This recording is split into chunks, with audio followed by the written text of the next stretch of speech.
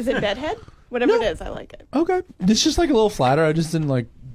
Yeah, I like it. Yeah, I thank think you. It was negligence. It's getting to that point, that's what though, but this looks is it, like... though. I like the look of negligence, apparently. It's got to get to this point, though, before you can I just let it do identify its own with thing. I identify with this hair. The look of negligence.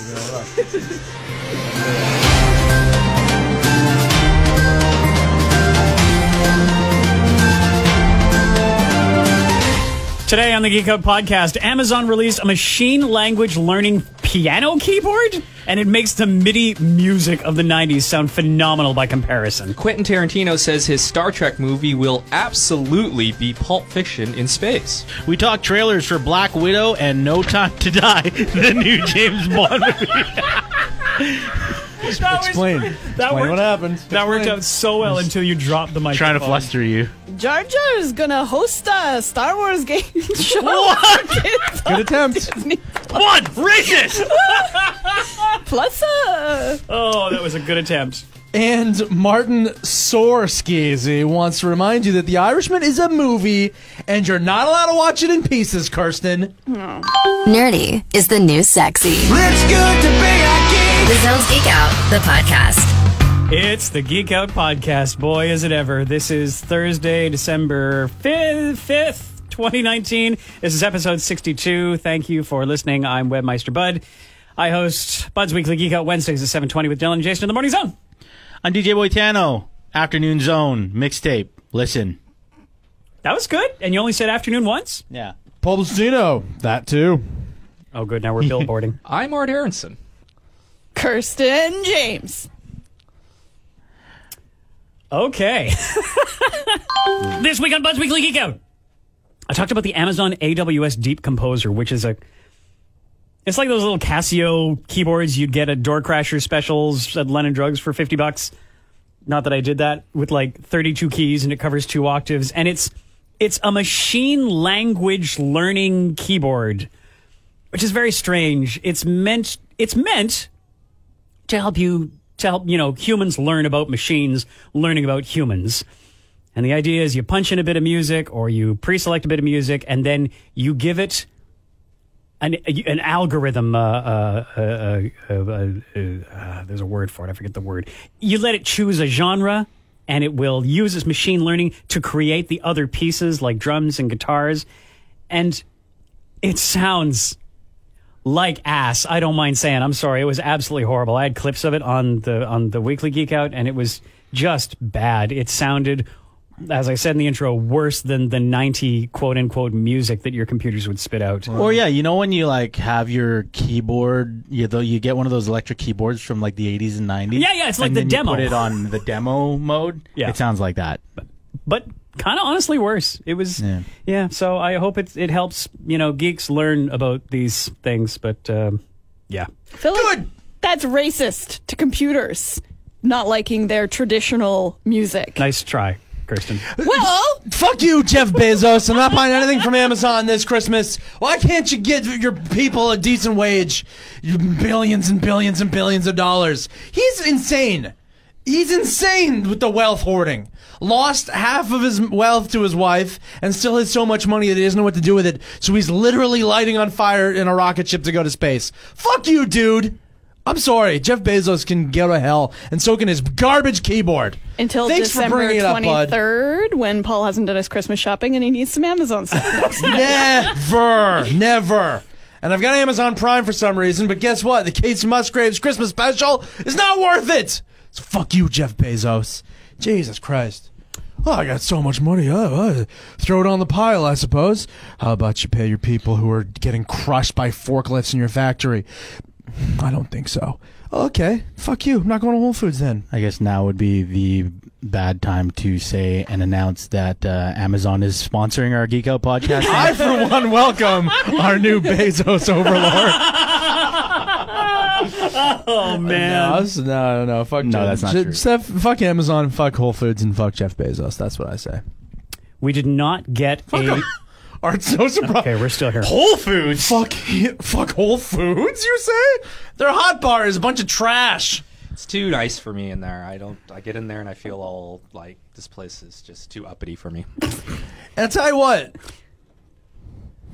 Somebody else carry Lacroix, Lots the of only reason I places go. actually carry LaCroix. but not the pure and natural Sparkle Boys. Oh my god. They're tougher to find. So fuck this. Moving on to your math thing, bud, because that is fascinating. Oh sure. You gotta relearn We're math. gonna talk about this? Okay. Now, okay, so I'll set her up here, if Okay, I may. please do. I saw on Bud's little Instagram story last night that he had to go back to school to learn some math, and the way you kind of made it sound, Bud, was that, like, if you wanted to help your kids do homework, they had changed math. Yes. This is true then from when we learned it. So it's like, hey, parents, come and learn how to do your multiplication over again because it's different from how you learned it to be able to help your children with their homework. Is that right? One, racist. No, I mean, sorry. One, not had to. You know, it was put out as an option, and like 4 teachers volunteered their time to be there. And to the parents' credit, like 10 parents were there, and it was really cool to see. Oh, because but the other 20 from the class are a bunch of lazy, neglectful ding-dongs. That is Like, not 2 what I plus am 2 saying. was 4 when I went to school, and I ain't going to learn no different. But- Is that what happened? Neglectful. They identify with Kirsten. No, it is true. Because I did that. I did the same thing. I didn't go through a course. But I went on to YouTube when I was helping Aiden with some addition and subtraction. Because did he last bring year. it back and you looked at it and you're like, what is this? Why the fuck aren't you carrying the 1? Child. Hey, you don't carry the 1 anymore. No, it's stupid. I looked at your stupid square. What the fuck is with the square? grouping. Let me give you a couple of examples. No, the square is the stupidest square ever. I feel like it doesn't. How does it help? Did they tell you that? It helps tell you, me. Did they tell you the why of like why they changed math? The why is because the way that most of us learned has a lot to do with just rote memorization. You know, we're doing, you know, skipping 5, 10, 15, 20. You know, we're doing like times tables, 6 times 7 is 42. And a lot of that stuff, they're absolutely right. I just know that stuff because it was drilled into me, but there might not be a logical way of figuring it out like this. For instance, the box method of multiplication, and I'll just hold this out and no one can see on the podcast, but I had a question that was, you know, what is 4 times 398? So I drew 3 boxes. One represented the hundreds, so that was 300. One represented the tens, so that was 90. And one represented the ones, so that was 8. Yeah. So then I multiplied 4 by 300, which is really easy to do because 4 by 3 is 12, and then add But that's what you're doing in normal math. And then on the second box, 4 times 90, 4 by 9, 36, so 360, and then 4 by 8, 32. And then you add those together, and you have 1,592. Then you gotta do 2 maths. Well, yes. yeah, but then the thing is, it's just a way to be able to make it a better visual in a child's mind. Well, in anybody's mind. This is the key. The standard algorithms, which is how we learn, this is what they call long division, everything. That's not going away. They're going to teach those eventually. That's what I was wondering. But because they're not gone from the real world, but they are starting with this because learning the numeracy of it it's just making it more logical, more accessible. That makes way more sense to me now because Absolutely. when I saw that, I was like, I hope that what is happening is you're showing that this is how you do the math and where this comes from, and eventually we're going to go back to just the normal way with the carrying the 1 and whatever. Because in the real world, in real, you know, science and You're math never going to make things, a square! No. What I'm saying is you're not going to say 2 and 408 thousandths. You're going to say 2.408. However, they're teaching that to them to show them where the places are in the tenths, hundredths, thousandths positions. But so now they don't know. They will never know that 6 times 8 is 48. And meet me at the garden gate. I love that. Are you kidding me? That was a mnemonic that you had? Yes, you don't remember that? That was great. What's happened to this podcast? Last week it was 20 minutes of passwords, I know. and now we're talking about multiplication learning. Yeah, and honestly, can I be...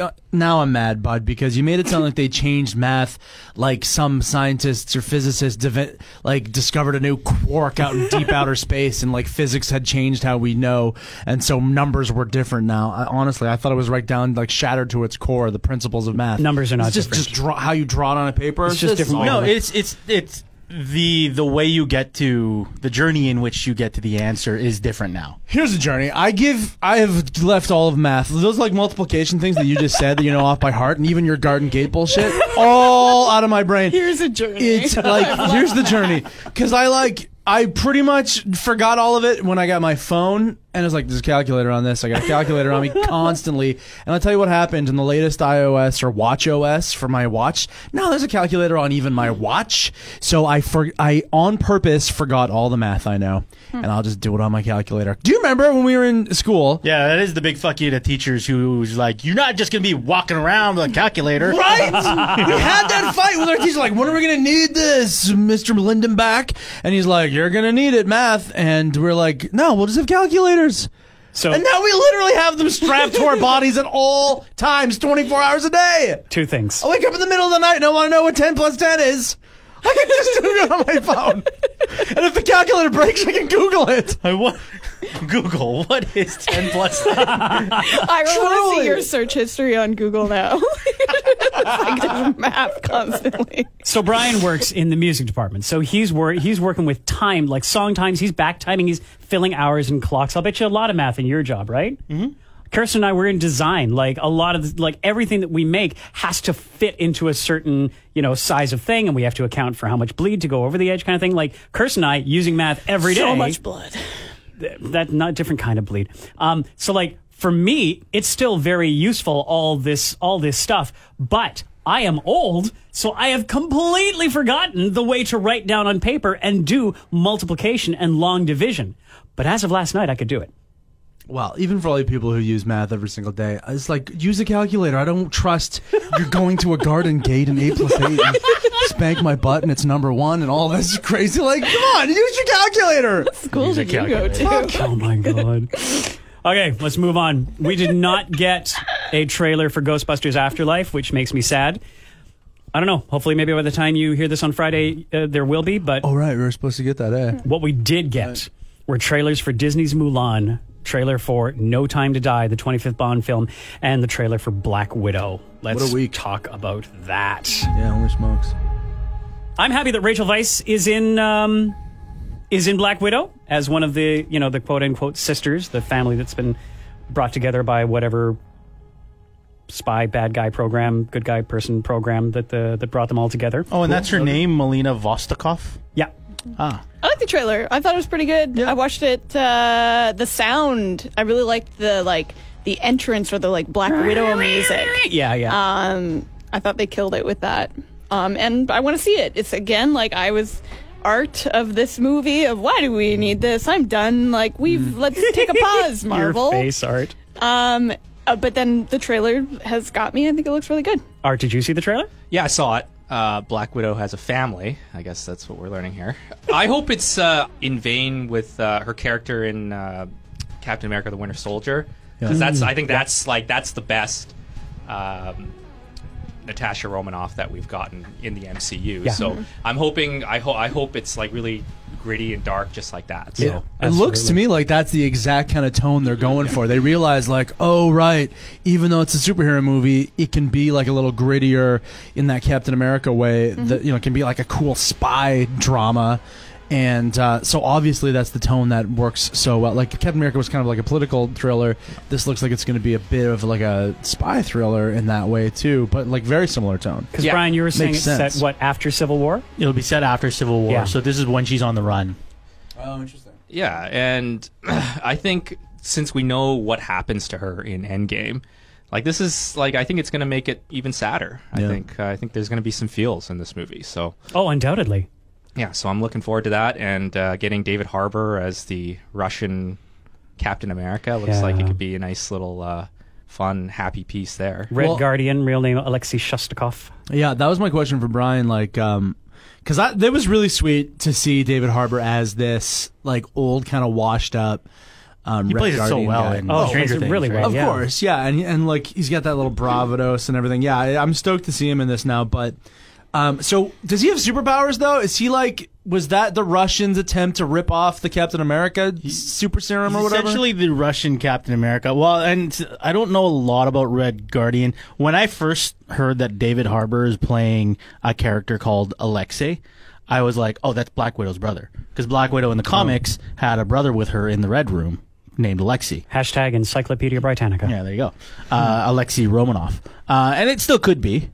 All these names might not necessarily be their actual names. There is also a I don't know if I want to get too into speculation, but there is also like a theory out there that Rachel Weisz's character, because there's so much mystery behind her, and I didn't even actually up until today didn't see the name Melina Vostokov. Yeah. But there's so much mystery behind her character, and she still doesn't even say in interviews anything about her character. Love that. That like her character could be Taskmaster, right? Oh, sure. There's a lot That is. kind of about that, and Should go over. There's 4 sort of main people in the family. Obviously, Scarlett Johansson as Natasha Romanoff, Rachel Weisz as Melina Vostokov, Florence Pugh, who we didn't talk about yet, as Yelena Belova. Or she was, Pug no, or Pooh. No, I looked this up. It's Pugh. P-U-G-H. Florence Pugh. She was Dani in Midsommar. Oh, no kidding! There you go. There That's you go. rad. And she's going to play She's in this. Amy in the new Little Women. Shit. And then David Harbour. That's the family. Couple other things watching the trailer. I noticed that Jeremy Renner, Hawkeye, I think he like appears at the beginning of the trailer. It's just a flashback. Just Just a flashback, but Yeah. I think there's a point that they're doing that, and also Nick Fury as well. So I think both of them could have cameos. I would hope They so. could. Yeah. My guess is the cameos.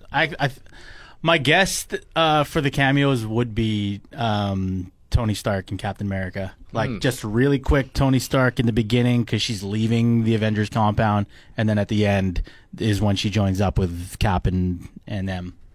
Yeah, I think we have to have something with Hawkeye Clint in there because we know what happens in Endgame, and we have to develop their relationship even more. I mean, they're always teasing about what happened in Budapest, right? Throughout the entire So you MCU think they'll run. take us? No, please don't tell me you want to see the Budapest thing. Just leave it. That's the type of prequel shit that we don't want. Do you like it because it's a mystery? Yes. Okay. Yeah, that's- reference to, and then that's it's always fine. going to be better in your own brain, just like Han Solo meeting Chewbacca. Well, you just like the Kessel Run, right? Just like the- you, yeah, they do the Kessel exactly. Run, you're like, oh fuck. now I know what it looks like. Sure, but I think maybe tease it a little bit more. Maybe don't show exactly what happened, but we know that what do you have to do at Vormir? You have to give up what you love the most. Like, how is Hawkeye like they love each other the most? I don't They've this gone doesn't through make a lot that of though. sense. They've gone through that in even the first Avengers, where it was like she was very affected by the fact that Hawkeye was turned by Loki because Hawkeye was the one that turned her from the assassin, Right. the bad assassin, to who she is now, right? And Hawkeye, and so this was just kind of they've had that already, that back and forth, their relationship. So I don't think you really need to see more in I that think relationship. Marvel owes us a little bit more explanation of their That's the relationship prequel trap. heading That's the heading into Endgame. and I don't want it. That's the exact like how did they put the toilets into the Death Star? We don't give a shit. It just is. You know, it's like these things are just better in our minds. So show us something new.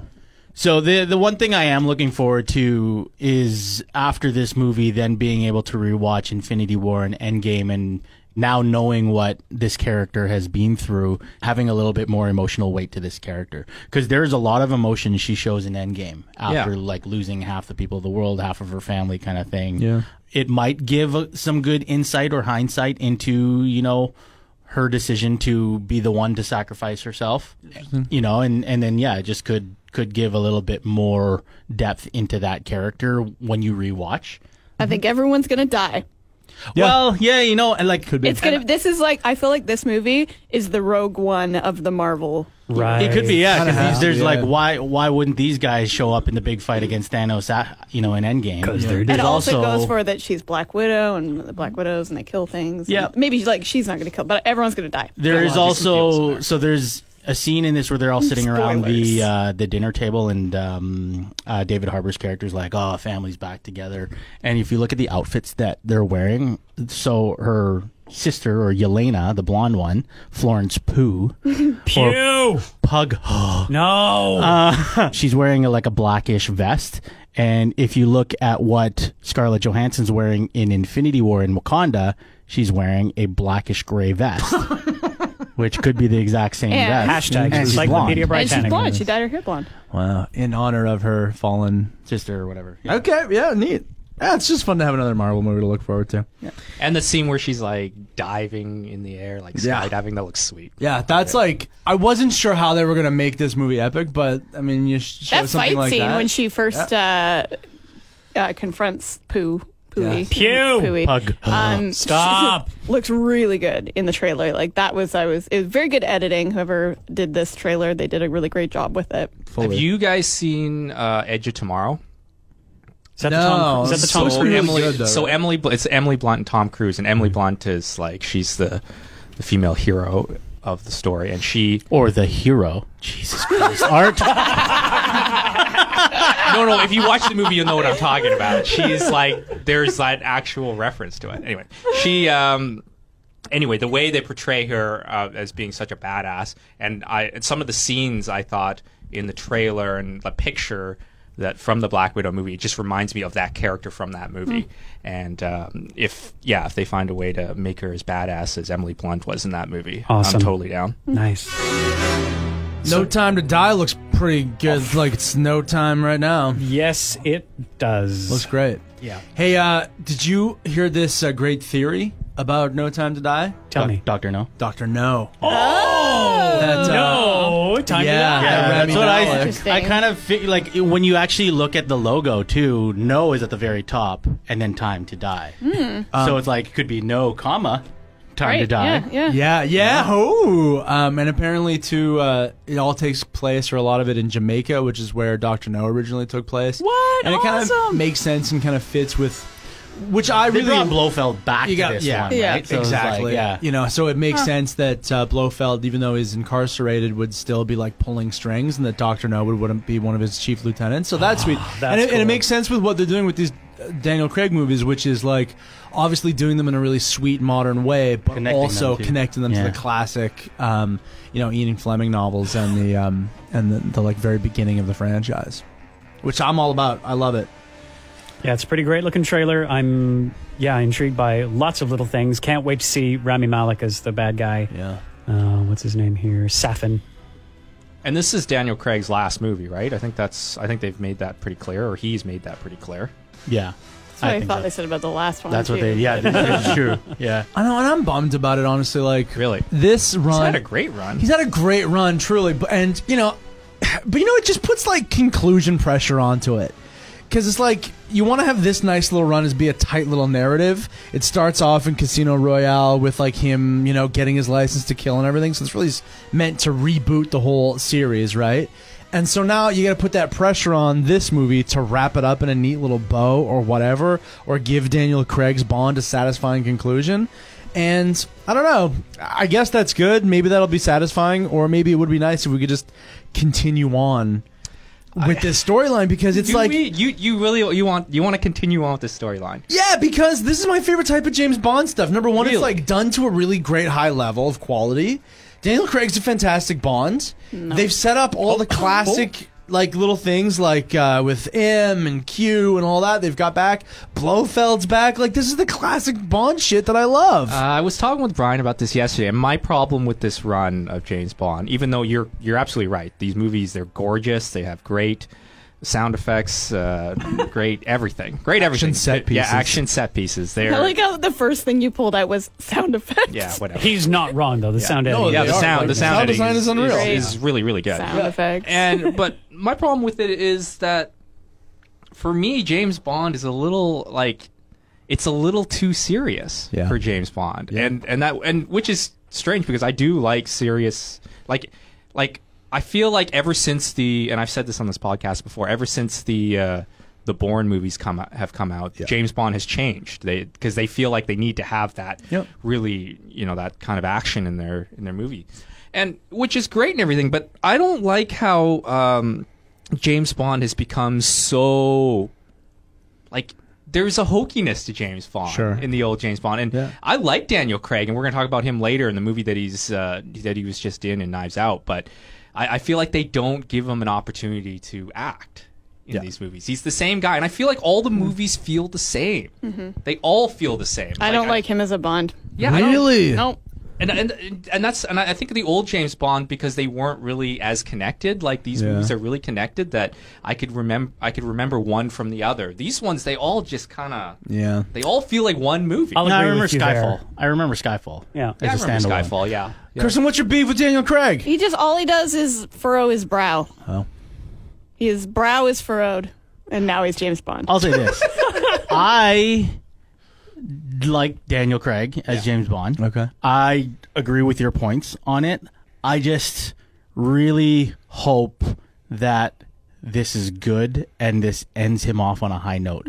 Because if they were to end it off on the last movie, maybe this is the reason why he was like, I think I should do one more because that last one was a fucking, like, I should have ended it at Skyfall. Dang. And I like the movies though. I'm with Art on this one. I like the movies. I like the sound effects. But so much of that is based on the guy. and the plots are great and the connection is great. But it's just, he's not like. He's not wink at the camera. Wink at the camera. He's not like going off on a boat at the end with the whatever. Like there's not as many puns. I think that's what Austin Powers is for. No, like James Bond is well, James fun. Bond Like, he's a sign of the times. Obviously, when you go back and you look at all the James Bonds and how they've come up through every decade and everything like that. Yeah. And maybe that is the sign of our times that everything is just It should just be. It should be a little bit more fun. Yeah. But I think Bud raises a good point. Born. Right. Yeah, right. But I think Bud does raise a good point that, like, when you have so many, like, when Austin Powers is a parody that's barely different from the original, right, in the Sean Connery Bonds, like, just elevate, just crank it up a little tiny bit to make it funny. That shows you that your character is mostly a joke, right? And so you do have to serious it up to be taken more seriously. No, then they put serious brow face in there. Yeah. So who do you want to see? Like, what type of Bond do you want to go back to? Because obviously Roger Moore.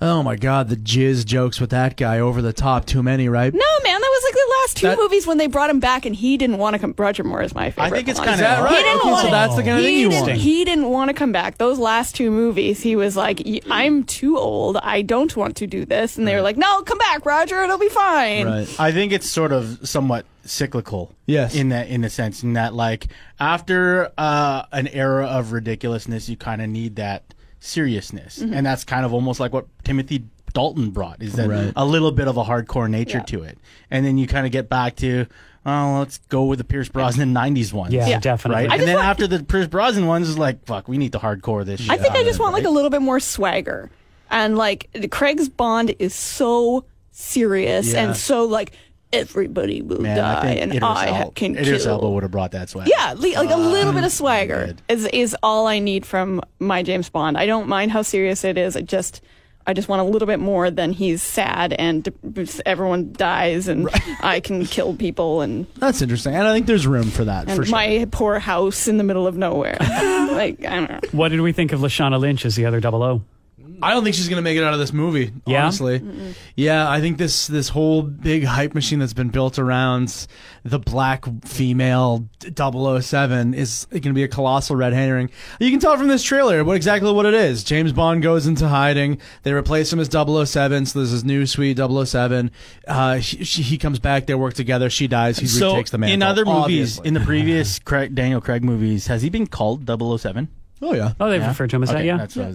That's what I was wondering. Is like, maybe this is the first time anybody in this movie series has been called 007, and then he just sort of takes over that moniker after she kicks the bucket. Yeah. You know? I read some word that has it been 5 years since the last Bond? Hasn't been that long, has it? Maybe. Could have been. What was that movie called? See, they all blend into one. they What was really- it called? yeah. You know what? It might have been 5 years. Yeah. Wow. That's a long time. That is. So, yeah, I guess we're ready for another James Bond. Well, because there was that period of uncertainty as to whether or not he was coming back. Spectre was 2015. Spectre. That's Wow. what it was. Because I think Daniel Craig was on record saying that he hated filming these movies, and he's kind of had to walk that back a little bit with some of the press for this. Promoting this. I love filming these movies. We were talking about this yesterday, Caleb and I, and because I was saying, like, I'd love for this guy to keep doing them, and Caleb's like, can you imagine how crummy it would be as you're getting older to have to like stay in that good a shape and like not touch a carb for 3 years at a time while you're getting ready to film this thing? And I'm saying, I don't know, if they were handing me the piles of money that they are, I'd probably do some more push-ups to be James Bond, They to filmed continue this being back James to Bond. back with Knives Out. Apparently, they Oh, wrapped wow. Knives Out, and then they started filming. interesting. Anna No Time to Darmus Die. is also going to be in this movie. Yes. And that's where I read that, because I read that interview, and she was like, it was great because I had the rapport with Daniel Craig that's going brilliant. into this movie, so I didn't feel like I had like cold feet going into this fucking Bond movie Right. as a Bond girl, because She'd be hanging out. we already hung out. Yeah, that's neat. And what's interesting, and we'll touch on this when we review Knives Out, but Ana de Armas, it's so interesting to see her in this trailer anyways, looking like doled out to the nines as a Bond girl compared to what we'll talk about later in Knives Out. It's funny whenever you watch Art say the name Ana de Armas, you're always gives out the vibe like she needs a restraining order. Ana de Armas is in this movie. Well, then, let's switch gears to Mulan. Do we all? This is a Just late you breaking. wait, Ryan. Oh, Jesus. This is a late breaking trailer drop. Have we all seen the Mulan trailer? Yeah. No. Okay, well. It looks great. Background. It does. It looks amazing. I love the orchestra sound. Yeah, a couple of small Sounds. changes to various people. It's Bori Khan, not Shan Yu, as the bad guy. There is a witch that is with him who's doing some of that cool Japanese fabric throwing, whipping stuff that I like from the Crouching Tiger and Dragon. Is the Phoenix? The Phoenix? Is that what she is? They made a parallel between the Phoenix being on the right hand of the Emperor. The Phoenix is the Guardian, and so that's The cloth whipping stuff is Japanese.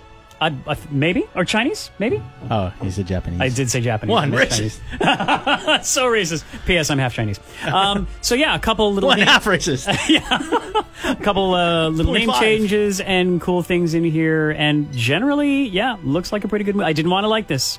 I Really? didn't You want to like. didn't want to really, just because of the track record. Mulan was just such a great movie, you know, like for my life, but of course, you know, being half Chinese too, I love that. I love the sort of how transparent it was. It wasn't whitewashed, kind of thing. Right.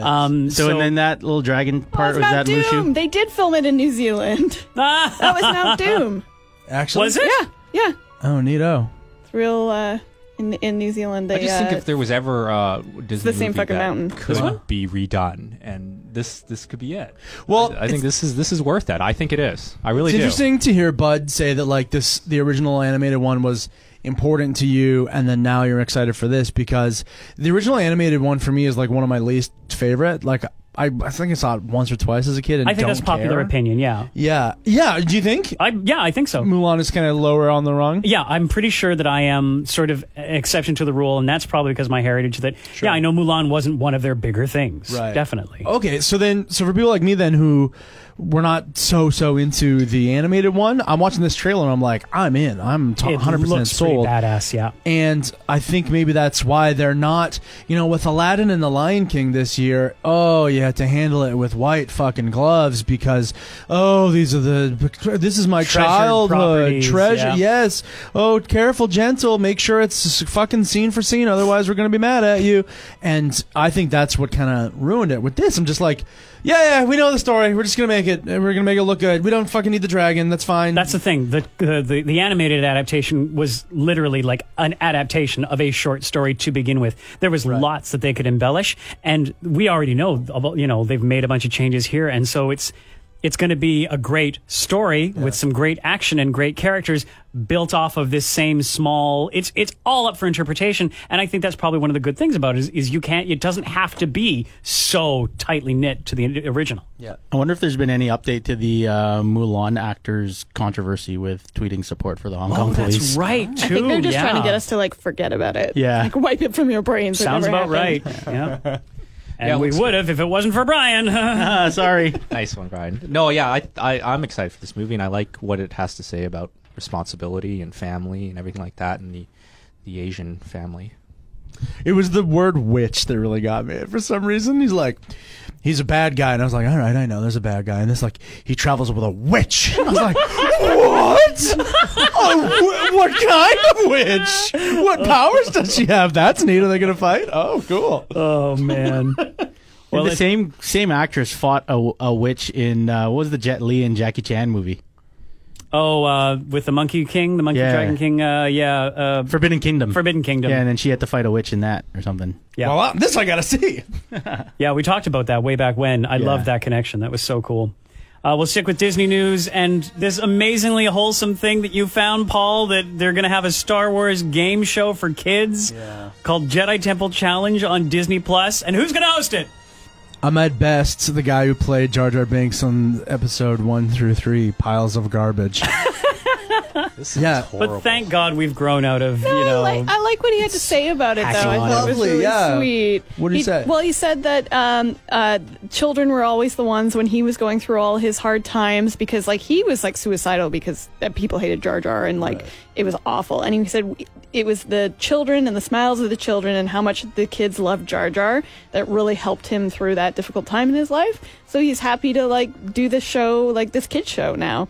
And he's stoked on it. I like that. I saw a thing recently too with him, and I guess it was like after he had gone through the really hard time, but he remembers maybe when the movie, like when episode 1 even first came out, and I think he talked to George Lucas, and he's like, "This is awful, right? Like this character you've created here, people fucking hate it." And George Lucas at the time was just like, "Yeah, but give it 20 years." Because it's for fucking babies. Yeah. Jar Jar Binks, stupid cartoon rabbit stepping in shit. Like that's for children. Give it 20 years. Those kids will grow up, and these kids are going to grow up watching these movies. They'll like you. They won't hate you. That's crazy. And so he kind of hung on to that as well. And so now, like again, this is going to be a show for kids. And how great that he did. He pushed through Yep. the hatred of the fat 30-something bearded fanboys, who like myself, who all hate him.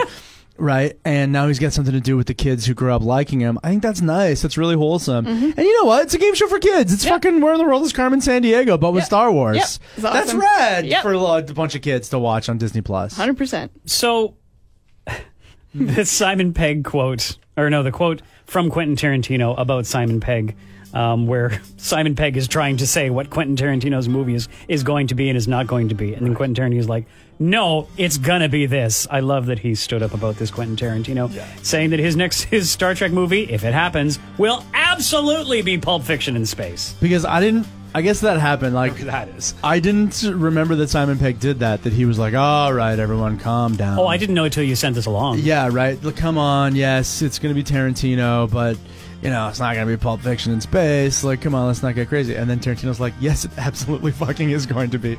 That's amazing, and I'm so excited for whatever that means. You actually think this is going to happen? I don't think it's going to happen. I don't know if it's going to happen, but God, don't you want it to? Oh, yeah, absolutely. I don't think it's going to happen. And when you read this article, and when Tarantino makes strong statements like this, now he's a guy who just shoots his mouth off, I understand. But doesn't it sound like he really wants to, and he really knows what it's going to be? And he's pitched it to JJ. He's pitched it to the studio. They all seem to think it's sweet. So, Star Trek V, fucking Pulp Fiction in space, that's rad. He's done 9 movies, and he said that he's going to do 10 and then quit.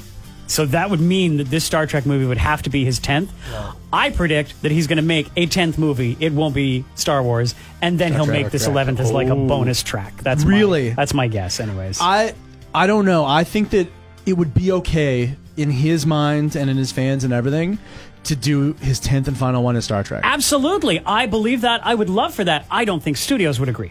Really? I think they would want, to be on a more Quentin Tarantino note. But wouldn't it be just like Quentin Tarantino to do that twist at the end and just ride into the sunset with a frickin', wagon train to the stars with lots of swears? I think it would be amazing. I think it would be great. Because I think, there's a lot of hardcore Tarantino fans, and then there's a lot of hardcore Star Trek fans, and there is that Venn diagram in the middle. That's a good call. Right? And so I think that's going to appeal just to like everybody though in those two circles, and be really rad. So make it something like the Deadpool of the Star Trek. Yeah, franchise, but right? But done in a really sweet, stylized way. And you think about stuff that is characteristic to Tarantino movies, like the amazing soundtrack. Well, fuck, JJ put Beastie Boys into a Star Trek movie. That worked twice. Yeah, right? It's the weird. same fucking song. I know, that was weird. You're right. It's weird. It does seem to be sort of this, I hate this phrase, but kind of perfect storm timing of this type of movie to come out now. Yeah. There's things that I think Tarantino can do that's, stroke of genius to bring back these characters for this new generation in a really sweet way. And don't forget, like, Tarantino's an OG Star Trek fan. He grew up watching it on TV, Kirk and Spock and these guys. So he never got muddled, not so much with, like, the high science fiction ideals of like the Next Generation era. So he's thinking about like that gritty, fucking low budget, fighting a monster on a planet, you know, tricking a robot into exploding its own brain, that type of shit. And that written and done by Tarantino, I think would be so amazing. And yeah, don't rein yourself in, Tarantino. We like what you do. So yeah, if you want to do it all the way to 11, fucking do it. Don't let Simon Pegg tell you not to do a cuss word in it. You know what they call a quarter pounder in space. But you know what? That's an interesting No point. one wanted to know? No, I don't know. What do they Please call tell it? me. What do Oh, they call I it? didn't realize there would be a different punchline. Let's hear it. A Royale with space cheese. Oh my God, get out. That was awful. Glad we got there for that. Just ask for the simulator for it. But that's, you know, and that's one of Tarantino's best written dialogue scenes, and that's what he does so well. And it's an element that sometimes gets left behind in these movies. The thing that cast or that crew has like best for itself, like Kirk and Spock and them, is the friendship at the base of those three main characters, right? And so, hell yeah, I want to hear what Tarantino puts in their mouths. That's awesome. Let's talk about Neil. Royale with space cheese. That's what he's putting in their mouth. No, let's stop. Let's talk about Neil Gaiman and Superman. DC, the story came out that DC is still really not sure what to do with the next sort of chapters of Superman because they're... Who's at DC is just going, I don't know. Tell the people. We don't know. Like, who's this? I know, right? You make a really good I feel point. like if I'm like the head of DC, I'm like, lock the door. And get out! Close it, lock it behind you. So what are the opinions Never let this around? leave this room. People know that we don't know. We don't know what to do with our most popular, profitable character. It's like that headline that said, the director of such and such, if what's his name appeared in it, would be really cool. Yeah. Run with it! yeah. Well, I'm just curious the opinion around the pod here, like, because I was listening to the last podcast and you guys were talking about Superman, and I guess Paul hates Superman. Is just not a fan. That's what I got not from true at what all. he I was love saying. Superman. Really? Yeah. Okay. I'm just wondering, like, why is there why do we not know what to do with Superman? Like, Richard Donner did Superman perfect, right? His movies weren't perfect, but that, to me, that's what Superman is. The studio is reportedly unsure about how to make the character, quote, relevant to modern audiences. Because they were talking about how goody two shoes. Do they have like a lunch lady like we do that's like going in there, right? Like Bill, I don't. Who? Of all the superheroes out there, you know, you can reboot Aquaman with Jason Momoa, and it's just like fun and, you know, sort of a lot less serious. But Superman has always just sort of been like that one-dimensional, serious character in PJs. That they don't seem to be able to you know who'd be a change good the Superman? mood of. Daniel Craig. This That is a great role for There you Daniel go. Craig. Superman has black hair. This is what I, this is So does James Bond. He's not supposed to be blonde. Woo! I love it. the problem with Superman. I think the newest Superman, because I think Henry Cavill is a good actor, and I think they just didn't give him an opportunity to be a little bit more hokey. Like the whole James Bond thing that we're talking about there. Like, just, you know, wink at the camera a little bit. Christopher Reeves had it perfect. Art Yes, really likes it when people wink. Well, at I mean, cameras. just don't take yourself so seriously. Art, imagine I get this. it, though. Anna de Armas Winking at the camera. I wish. Eating a Royale with space cheese. Ooh. I, Too far. like, Snyder had it in his head that this guy has to be just... What he has to be inspiring? Is that who said that? No. Neil Neil Gaiman Gaiman. said that he has to be inspired. Like, I disagree don't- with that as well. Why? The Snyder stuff came from, I think, a lot of studio interference where they were like, the Dark Knight worked, everything has to be dark. Yeah. I want an the phrase they kept throwing around at the time was angry god. We want Superman as an angry god. Yeah. Enough of this Christopher Reeve Yeah. winking at the because camera. if the Dark Knight didn't happen and they brought back Superman, they would never in a million years have had Zack Snyder make that movie. Just P.S. Oh, no. Sidebar: if you want angry God Superman, Brightburn. I just watched Brightburn. it, and that's literally that yes, movie. right. James Gunn too. It was James Gunn. Yeah, and that doesn't suit the Superman character at all. but no, it doesn't. It's an interesting... and that's why it's not Yes. Superman, and it's like the same thing. So There's it's a- weird Yeah, that there's a- that's what they wanted. Yeah, there's a conversation in The OC, the show The OC. I just remember this conversation. And it's Seth Cohen saying why he likes Superman. And because everybody's like, oh, he's too perfect. He's this alien that you can't relate with. And Seth Cohen's like, well, that's just it. He wants to be human, though. That's what's great about Superman. Here's a guy who could take over the entire universe, take over Earth, and he doesn't. He doesn't want to do that. Good point. And that's not inspiring? Well, listen. That's inspiring, So the backlash on Twitter has been amazing to this bonehead, dumb, ding-dong, dodo, DC ding-dong thing that they said about their how to make it relevant, how to make it relevant. Oh, I don't know. In 2019 or 2020, we've got a kid from Middle America who then becomes a journalist, who then takes on, as his biggest villains, billionaire monsters who eventually become presidents. I don't know how that could be a relevant thing. And that is what is so stupid and tone deaf about that thing. Is like, oh, do you not know what's going on in your country right now, you ding-dongs? No, he's been on the 72nd floor of the Warner Brothers building this entire time and hasn't stepped outside. Exactly, and he thinks Bernie Sanders is totally radical. So he's very relevant is what you're saying. It's very relevant. Is such a bullshit thing to say. Now, just make him likable, guys. Just make him likable. And you gotta lighten the tone up, make him likable. Now, Neil Gaiman, he takes it a next step. Yeah, he's like, you don't make him relevant, you make him inspiring. Which good line is true. And see, I agree with it because of what those fuckers on the OC said. The other conversation, great show by the way. The cooler reference is Kill Bill. Oh, there we go. No, I'm just saying it's because they talk about him in Kill Bill, right? In that sort of climactic scene in terms of what makes Superman so special, and just like those fuckers on the OC said. Here's a guy that's unlike Spider-Man, who is a superhero as his secret identity, and then a regular kid or whatever, or photographer by day. Here's a guy who is a fucking superhero, and that's his regular persona. Yeah. And he puts on the glasses, and he puts on the things to make him human, to blend in with the world. Yes. And that's what he wants to be. That's inspiring. That's inspiring. Just make him a little more likable. I'm sorry, but Cavill's Superman was not likable, and Snyder did nothing to make you really like him. I don't think. Yeah. Some of the humanity in him, right? Yeah. That's easy. I think that's easy. I think the next person who gets Superman can definitely get that. Did you hear that, DC? We fixed your problem. Easy. I hope it gets back to you through the lunch lady. The lunch lady. When she shows up, we'll tell her, and she'll go back to DC. Let's quickly zip through The Irishman. This became quite a funny thing on Twitter. I think it started with one person who made a little graphic that was like, oh, if you find the Irishman too long for one night's viewing, here's how to break it down into 4 episodes. Bless you. Yeah, and then Martin Scorsese's like, no, don't do that. No, that's not allowed. This is cinema.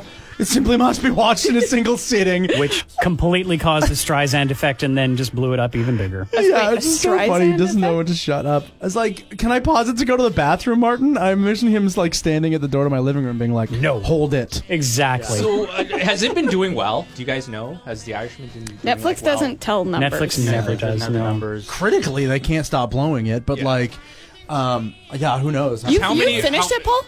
Here's the thing. No, I haven't watched it. No. Oh, Martin Scorsese's going to be mad at you either. I haven't watched it either, and this is right up my alley. Because it's a little daunting? It's daunting. It's 3.5 hours. Yeah, that guy was trying to do Scorsese a favor. Here you go. Break it up into 4 things, people. Now you can watch it. Yeah. And now he's all mad about it. Yeah. I saw it, though I had to set my alarm. Because, my kids wake up in the morning and they want to watch whatever I'm watching on TV, so I can't watch it. And so I set my alarm for fucking 6 in the morning so that I could watch it and be done by 9:30. Yeah, oh, my God. Hoping that they would fucking sleep in. So did you watch it? Yeah, I watched it, and I finished it. Is it great? Nah, it's good. It's okay. Was it overhyped for you though? I think it was overhyped. Yeah. That's what it was. And because I think my favorite piece of Martin Scorsese work right now is The Departed. Yeah. But understanding that that's a very different movie, that's almost like a Martin Scorsese thriller. Brian, please, it's pronounced Departed. Departed. But The Irishman, performance is good.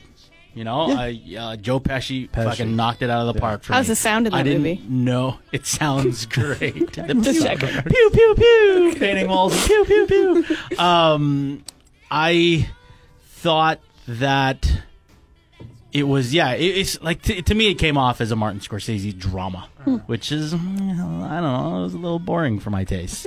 I probably would have split it up into 4 parts. Right. Maybe. I find when the movie's that long, too, I find myself when I'm watching it, I'm like, was that scene necessary? And that's how I watch it a little bit. I'm like, You kind of get in your head. Everyone turns into Kirsten with how the fuck long is this goddamn movie? I kind of felt that way a little bit. That was my only, drawback watching Knives Out. That was only 2 hours and 2 minutes. There was a few scenes where I was like, I think probably could have cut that. Kirsten. Yeah.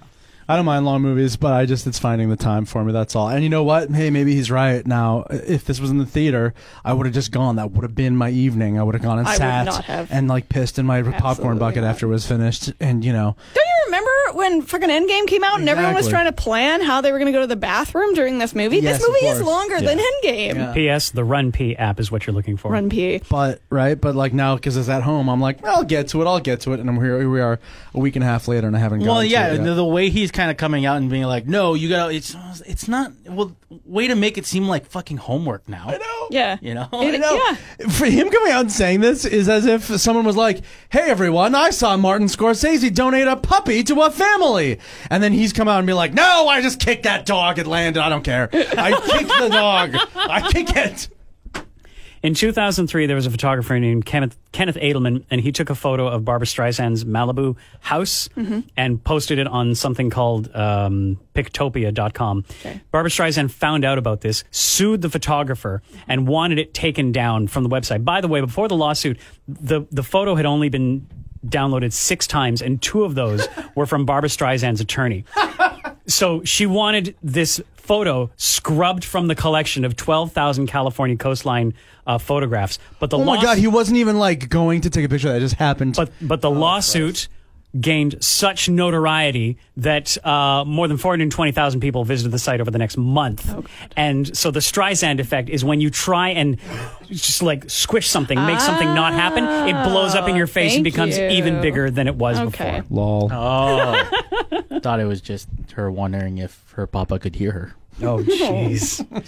I'm only going to talk about this because I want to put it on the cue sheet, and I want lots of people to see this because I found it so cool. Did anybody else watch any part of the Star Wars Kabuki? You were trying to send me a virus. Karenotsuke, 3 Shining Swords. I saw this and I was like, Bud is trying to send me a virus. This looks like a virus. The screenshot looks like a virus. This looks like all the things. Did it look like a virus because everything was aligned center? And I was trying to make it like the title crawl, like Star Wars. And in Korean? Yeah. What was it? It's Japanese. In Japanese? Yeah. I was like, Happy Designs? That seems fake. Oh, did I send that from my wrong address? I'm just joking. Okay, jeez. All right. So they made a freaking Kabuki performance. Kabuki's like drama dance, old Japanese form of entertainment. P.S. started strictly by women, and then fucking patriarchy comes and kicks all the women out and makes it men exclusive. Anyways, so they made one for what was the last movie? The Last Jedi? Do you have a gong in here? Sorry. You scraped the springs of the microphone. I'm sorry. With his fingernails. Sorry. So cool. They made this Kabuki of The Last Jedi, and this one great guy with an amazing laugh. It's just so, whoa, that it's very traditional Kabuki sound. And they act out The Last Jedi, and it's great. And there's those hats, and I can't, it was so weird and awesome and ridiculous. Please go to the zone.fm/podcast and find the entry for this thing and watch it. I'll leave in a time code for when it starts. And anyways, I was amused by this. Okay, bud, we'll watch it. Sorry. No, I wanted to watch it. It was 56 minutes long. Shall we do some reviews and recommendations? Yeah. Knives Out. Most of you saw Knives Out. Yeah, and it was rad. I really It's good, all-star really cast. liked It's it a one of lot. those real cast heavy, ooh, they're in it, ooh, they're in it, ooh, they're in it movies. Rian Johnson, real great at writing his own movies. Yeah. Stay away from Star Wars, please. Love his own movies. He's apparently a genius. I was reading an interview with Anna de Armas, and she was just saying Rian Johnson, apparently his directorial style, he's really an actor's director, makes everyone feel really comfortable. Apparently, Anna de Armas and Daniel Craig were like looking for plot holes in the script. They were like, there's got to be something that he's missed in, because it's a murder mystery. Yeah. There's got to be something that he's missed in here or whatever. And there was like nothing. That's amazing. Yeah, so it was. I enjoyed it. I really enjoyed, I think, the cast, the like ensemble cast, a lot, and how they worked together, and the plot was really good. And Jamie I was Lee surprised Curtis. at the end. I thought I had written on my phone what I thought the answer was going to be, like who did it. No spoilers, please. And no, I won't spoil it. And I didn't get it. I almost did though. Yeah. But it kept me surprised to the end, which is nice, because I'm one of those people that is always like, I've got it. Well, I've and got it's it. such a rare thing to be surprised right to the end, so Yeah. I'm glad. Yeah. Anna de Armas and Daniel Craig, they steal this movie. He's got that look on his face again. I mean, they are the main characters. More than and they Chris Evans, Mr. Beard. I actually thought Chris Evans didn't have the biggest role in this movie. He didn't. Oh, No, he didn't. Yeah, he was like, I think he was in like half the movie. But was he good in what he did? Did he unreal. I thought Oh, he yeah, was really he's good. so You good. just didn't like him because he wasn't playing a nice guy. You like nice guy. That's why I wanna see he, it. For a bit, though, kind of tricks you. He's got that, all of a sudden, it's like, oh, he's the Captain America type after all. Mm-hmm. Nope, he sure isn't. Yeah. Right? That's great. But that's almost the Chris Evans you're used to pre-Captain America. yeah. Yeah, but There was a Chris Evans Johnny pre-Captain America? Storm. Well, Johnny I Storm, know. not another teen movie. Yeah, He was also in Scott Pilgrim versus the World. That's right. He's in like some TV show too. but Daniel Craig, this is like my favorite that I've seen him since like Layer Cake. Like Oh, wow. I just loved how like he just went all in on this character with the accent, with his mannerisms, and he was goofy at times, and you were just like, at first I was like, wow, this sounds a little weird. I'm not sure if I'm into this. But as the movie went along, I was like, yeah, I'm into this, and I thought he was. It is a little shocking to hear him with a southern drawl. And there was lots of jokes about it as well, about like KFC or whatever over here. And but him and Anna de Armas had the most screen time, and they were fantastic together. And they carried this movie. And I can't say enough good things about this movie. I really enjoyed how it was paced as well. There was only one time where I was like, okay, for the most part, and I do that in a lot of movies, but and it was Yeah, I agree. I want to respond to both of those things. Because this movie is like so twisty, right? There's like a million different twists, like you want in a murder mystery, but at no point, too, is it like. But it's also very satisfying in that, like, exactly. Yep. Even though you're like, there's so many things to throw you off, or like it might be this or it might be that. It's like everyone is exactly true to the characters as they're set up. Yep. So it's not like they set this guy out to be like the worst bad guy, and then all of a sudden it's like the other uncle who ended up did it because like he's pretty bad. No, it's like nope, the good guy's the good guy all the way through, the bad guy's the bad guy all the way through, and it's only the twists and turns to end up getting you there. That's really neat and interesting. And I think that they did with the marketing of this movie a really great thing is they made it look like it was going to be an ensemble movie with all these huge actors, right? And instead, It wasn't. that was a twist in itself because I thought it was it's an still- Anna de Armas movie. Yeah. This person who's been in small role in Blade Runner, weirdo threesome movie with Keanu Reeves, War Dogs, like a small role in War Dogs. will be a Bond girl. Yeah. What else? Nothing. But she fucking carries this movie. Crazy. And it's so rad. And she's so good. And she's, oh my God. Apparently Not to sound like she's a pervert like Art, but like, yes, she is. That was so funny that happened at exactly the same time. Not to sound like a pervert, like she's gorgeous. Say it like that. You did. We can go back and listen to I didn't that. hear that happening next to me, but no, truly, like she's so enjoyable to watch, and it's really interesting. As far away as Daniel Craig's character in this movie is from James Bond's, she is also as far away as possible from a Bond girl. Yeah. She's like this, like she dresses very kind of like simple and down to earth and conservative, and she's this like, like poor immigrant and all this, and she's rocking it, and it's so good. Yeah, that's another thing I wanted to point out about this movie. It's very political. Like there's commentary in this movie. Like, they're talking about Trump, but they don't mention him by name. And yes, she's an immigrant, and that plays a big part in this movie as well. And what I love too is that like between the family, it's like there's every type of kind of like asshole American. Like there's very right wing people, and then there's very left wing people, and you hate them all equally. They're all fucking assholes, and it's so lovely to just see that, like, yeah, everyone's stupid.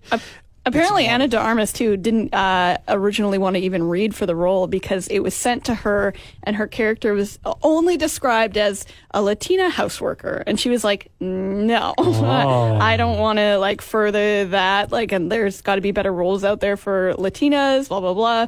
And then she was encouraged to read the script. And she was like, oh, she is a lot more than this. She's the heart of this movie. Yeah. I love the running joke too, how that like nobody in the family knows where she's from. Like everybody says it's a different place. She's from Brazil. She's from Ecuador. She's That's from, awesome. Yeah, this movie's funny too. It's really funny. I'm looking forward to seeing it. Yeah, like I it's so true. It's like the statements it's making are so there, but it doesn't detract at all from just a really, really good murder mystery. It's very satisfying. Rian Johnson for Superman. No, he writes his own things. I think.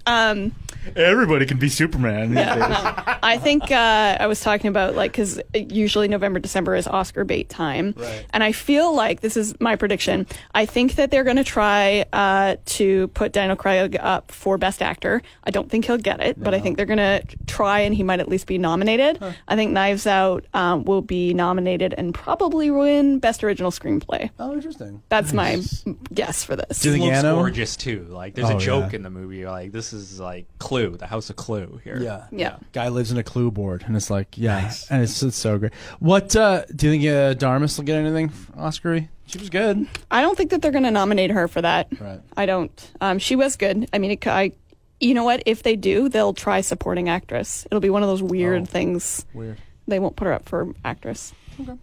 Just a Brian, guess. Brian has to go, so let's quickly hear his review and recommendation of the movies that made us. Well, it's just a really quick thing because, and you'll probably end up seeing it. Like if you ever go back to Netflix after Disney Plus or something. But I went by kinda accident scrolling and through. saw this exact thing. That's the thing is I on a whim was like, let's see what else is new on Netflix because I haven't been on there for a little while. And I went and I saw that thing, the movies that made us, and I know there's the docuseries called The Toys That Made Us, fantastic, which I love. fantastic. This one just talks about the inner workings of some of the movies from our childhood, like of our demographic. So there's Die Hard, there is Ghostbusters, there's Dirty Dancing, and then the one that I actually sat down and watched was Home Alone. Right. And just like all these interesting tidbits about Home Alone and about the casting process, about how it was originally supposed to be a Warner Brothers movie, but they had only given them a certain budget and were nickel and diming Chris Columbus and John Hughes. Wow. And, What are you doing, nickel and diming John Hughes in the early 1990s? Yeah, no exactly. Well, they kidding. What the hell? originally gave them a budget of like 10. You'd got to make this movie with $10 million, which is nothing. It's fucking nothing. And then they did their budget, and they're like, we can make the movie for $14 million. And they're like, can you make it for $13 million? And so basically Fox just kind of swept in and was like, because then Warner Brothers was like, okay, we're not going to make this movie then. And then Fox the next day swept in and was like, continue what you're doing. We'll give you your money. Your paychecks are coming from us now. Wow. That's amazing. It's That's crazy. so And then cool. like all these little tidbits about like how Macaulay Culkin was supposed to do a certain thing, but he did a thing different, and now led to one of the most iconic scenes in Home Alone and stuff. It was really cool, and it like captures your interest pretty much as the toys that made us. Right. That's right? great. And I thought that was really cool. So if you're ever on Netflix, check that out. Totally, yeah. Well, because I'm stoked that Home Alone 1 and 2 are both on Disney Plus, I think, now. Yep. So those are like such Christmas classics that I haven't seen in years and years. It So. makes me want to watch both of those. Oh, too, yeah. so, I bet. Brian, where can we find you on the internet? On the internet, I'll hang around okay. Until I get a text Try to message get that they're Brian out here. of here. We got the band Peach Pit coming in to talk to Paul, and then they want to hang out and have some food and stuff with me before. Nice. So I'll hang around, but in case I have to like leave all of a sudden, you can find me on the internet. Sounds great. Thank you. Kirsten James went to Vancouver to see Kevin Smith and Jason. What would you say? You've seen them 3 times in 3 different countries now? Yeah, we've seen Kevin Smith 3 times in 3 different countries, which I realized. Amazing. So I saw him, the first time was at Smodcastle in the States. The second time I saw him at a Comic-Con in London. And now I've seen him in Canada, in Vancouver. Was it like quite a big homecoming as well for him? Did he make a big whoop-de-doo about how he went to film school? I mean, he always mentions it, but it's not like, oh, the prodigal son of the Vancouver Film School has returned. Because we all know, like, it's part of his story, it's part of his history, and actually dropped out. Like, he only went to Vancouver Film School for like 6 months and then fucked off to make Clerks. So. Okay, so I want to say this for you because recently I've been like, you know what? He's remaking this bullshit movie. I've had an ass full of Kevin Smith. And then I listened to him on Rogan, and it was a great 3-hour chit-chat. Oh, jeez. And then I listened, or just like I heard some other people that I respect, I can't remember who now, talking about how much they love Kevin Smith. Mm-hmm. And so I'm like, okay, maybe the hype that Kristen's always meowing about Kevin Smith is real. So please talk to me about if this was a really great, heartwarming, great thing, and if just like the love for Kevin Smith is so good and important. I'll take my answer off the air, by which I mean I'm going to rock a piss and I'll listen to this when the podcast goes. Oh my God, Paul Plastino. Goodbye. Jeez. So when he said that he respected people, he meant not me. Right, exactly. I know, Jesus. So many Now people let's I hear respect. what you have to say, Kirsten. It was so lovely. So he sold out 4 shows at the Rio in Vancouver, and like there's all this history with Kevin in the Rio, and saving this theater, right? Because it's like a. Has anyone ever been there in Vancouver? No. It's actually an amazing theater. It's like kind of like an old school. It's kind of like our McPherson? Royal. No. Roxy? Roxy. Oh, sorry. It's kind of like our Roxy, but on a way bigger scale. And they serve like drinks, and they do like really cool old movies there. Like they had screenings for like Gremlins and stuff coming up. Oh, cool. And anyway, they were going to shut it down, and Kevin was a huge part of going back and getting the money they needed to buy it. So that's why he had it there. So, I mean, he has a lot of connections in Vancouver. That's awesome. But yeah, it was great. So how the format of the night worked was Kevin Smith and Jason Mewes kind of came out at the beginning and introduced the movie, and he set it up, and then we all watched the movie, and Kevin Smith and Jason Mewes were there, which, by the way, my husband Johnny fucking hates it when people clap at the end of the movies. He cannot stand it.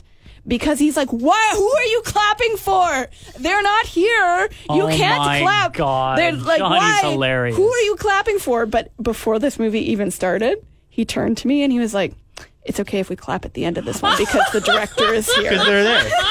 Thank you for your permission, Johnny. We were Johnny on this. given I don't like the permission. clapping either. To clap, and then they came out and they did like a little Q&A, and people asked questions, and yeah, Kevin Smith is fucking delightful. I just love him. He is just a great human being, and that's just, I love his movies, but I just love him as a person. Dogma is a great movie. Oh, I love Dogma. Dogma's fucking good. Mallrats is good. Chasing Amy is all that, like his stuff. Like, yes, he makes good movies and he makes them from a heart, and he is a really good writer. Yes. He's a very good writer, and he writes amazing dialogue. Great dialogue, yeah. And he gave us like a teaser at the end. He's doing Clerks 3, so they'll probably start filming that next year. But one of the things he was talking about at Clerks 3 is, so Kevin Smith had a heart attack last year. And he kept on making jokes about how, like, that's how he got all of the cameos in this movie, is he was like, I had a heart attack. Remember? But he's talking about, so Clerks 3 is going to start there. Randall has a heart attack. Wow. And then it lives and then realizes, what the fuck am I doing with my life? I'm, here at this video store. I've There's done more this. important stuff. Yeah. There's more important things. And so he decides that he wants to make a movie. Oh my God. And he decides, and that movie that he's making is Clerks. Shut it! That's so funny. And What a then great idea. He talks about how, like, in the movie, like, he was like, oh yeah, just last night I wrote this, like, part about about how, like, Randall's trying to figure out how to film, and they're like, you can't film under the halogen lights, the tungsten lights. You need to get a lighting kit. Everything's going to be green otherwise. And Randall's like, I can't afford a lighting kit. What am I going to do? Well, you could put it in black and white, and like I don't know. That's fantastic. So it's basically like going back, and then the Jay and Silent Bob are going to be in it, and Randall has to convince them to be in the movie. Anyway, that's crazy. The movie, Jay and Silent Bob reboot. I fucking loved it. I said it is a movie for the fans, and a friend of mine wrote very rightly, what are you talking about? Every Kevin Smith movie is for the fans. Because he has he has the View Askew-niverse, right? So there's always like little nods or Easter eggs or whatever in the movies. But this is like, if you have never seen a Kevin Smith movie, so much of the stuff is going to go over your head. Like, he wraps up storylines from Chasing Amy. Like, oh, wow. Like, what? yeah, That's amazing. Ben Affleck comes back. Like, Matt Damon's back as Loki. And there's actually a great line in the movie about, like, your kids might be wondering, that's not Tom Hiddleston. And then he's like, no, I played Loki in the 90s before it was cool. That's like, amazing. it's very well done. So you got all the jokes. So that's the thing. It's like, if you were not a Kevin Smith fan, if you have not seen any of his movies, you're not going to get anything out of this movie. At least watch Jay and Silent Bob Strike Back. Oh, okay, yeah. Which is this is the sequel to that movie, or the reboot of that movie. And you will understand a lot more, but you're just going to get all of the Easter eggs if you were a fan. Like, Kevin Smith's dog, Shecky, makes an appearance in the movie. Oh, my God. But you wouldn't know that unless you were a fan, or you listened to his podcast, or you followed on Instagram. So it's like that level Super of... Inzy. Yeah. I like it. But the movie was hilarious. It's exactly what I wanted. Paul's just waiting for me to finish talking. He has come in twice to this room now after going to the bathroom and then left again. Like, what the hell, And I don't Paul? even really think I answered his question, but that's his fault. So don't. That's fine. But yeah, I'd recommend Day Shit. As far as I know, it was supposed to be released in theaters once he's toured it. Nice. So it should come out, but maybe like as a limited release. But during the Q&A, someone did ask him, when can I buy this movie? And he said probably end of January. Oh, wow. Might be That's able to pretty buy or rent it at least. Good. Nice. But definitely rewatch Jay and Silent Bob Strike Back before you watch this one if you're not a big Kevin Smith fan and you want to get some of those references. So none of his shit is on iTunes, or no, I'm sorry, Netflix or any of the streamers, hey? Mm-hmm. Like, No, it was really interesting. He told a story about how apparently not only the Weinstein Company, but Harvey Weinstein himself owns... The rapist Harvey Weinstein? Yes. Same one. I know. Owns, what was it? That's the new Ronald Reagan, the actor. Zack and Miri Make a Porno. Yeah. And another movie. Yeah, of course he owns that one. And so he couldn't, like, self-reference those Weinstein movies because he didn't want to like stir anything up. So he kind of has to like weirdly reference his own character because it's not even like Miramax that owns them anymore. Jeez. So that's why they're not on the streaming services, is because no one wants to have a Harvey Weinstein Because no movie one on wants there? to have Harvey Weinstein and Miramax and all of that. Fun. The real loser there is Wind River. What?